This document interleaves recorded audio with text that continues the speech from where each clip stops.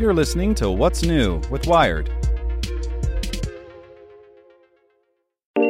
Hello, my name is Zeke Robison, and this is Wired.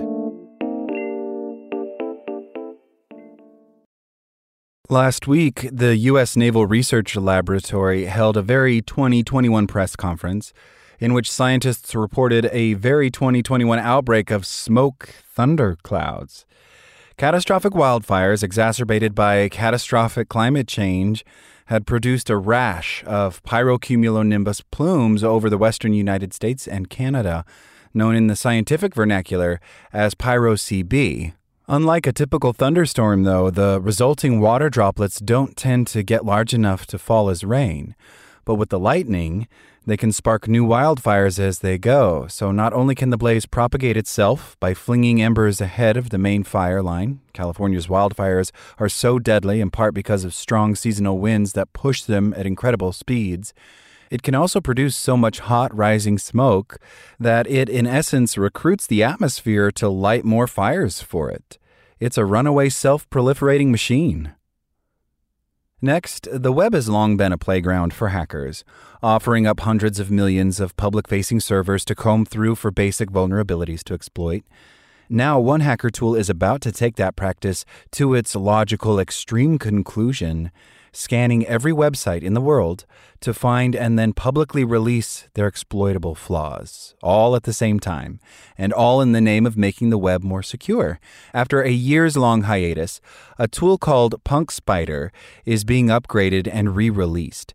Essentially a search engine that constantly crawls the entire web. PunkSpider automatically identifies hackable vulnerabilities in websites and then allows anyone to search those results to find sites susceptible to everything from defacement to data leaks. PunkSpider's creators say it'll catalog hundreds of thousands of those unpatched vulnerabilities at launch, making all of them publicly accessible. The creators acknowledge that in doing so, their tool could potentially expose those sites to real-world attacks, but they hope that visibility will force the web's administrators to acknowledge that their websites contain simple, glaring, and in some cases dangerous flaws, and hopefully fix them. And you want to be productive, but even with a glut of tools claiming to make us all into taskmasters, we almost never master our tasks. Apps, lists, and calendars can make us put our priorities in order, sure, but only we can figure out what those goals are. And setting limits on what we hope to do is philosophically painful. Every to-do list is a midlife crisis of unfulfilled promise. Winnowing away things you'll never do in a weekly review is crucial, yet we dread it for what it says about the boundaries of existence. Our fragile psyches find it easier to build up a list of shame, freak out, and flee. This is what makes to-do software unique. The majority of tools we use in our jobs are about communicating with someone else. All that messaging, all those Google Docs, all that email, it's about talking to other people, documenting things for them, trying to persuade them. But a to-do list is ultimately nothing more or less than an attempt to persuade yourself. Want more news you can use? Sign up for the Tech in 2 newsletter at wired.com/TT.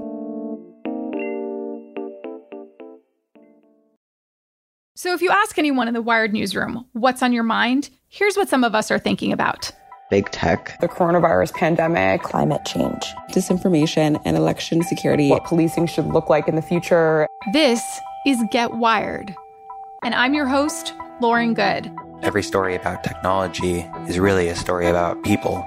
The good, the bad, and the ugly. Get Wired. Subscribe on Apple Podcasts, Spotify, or wherever you get your podcasts.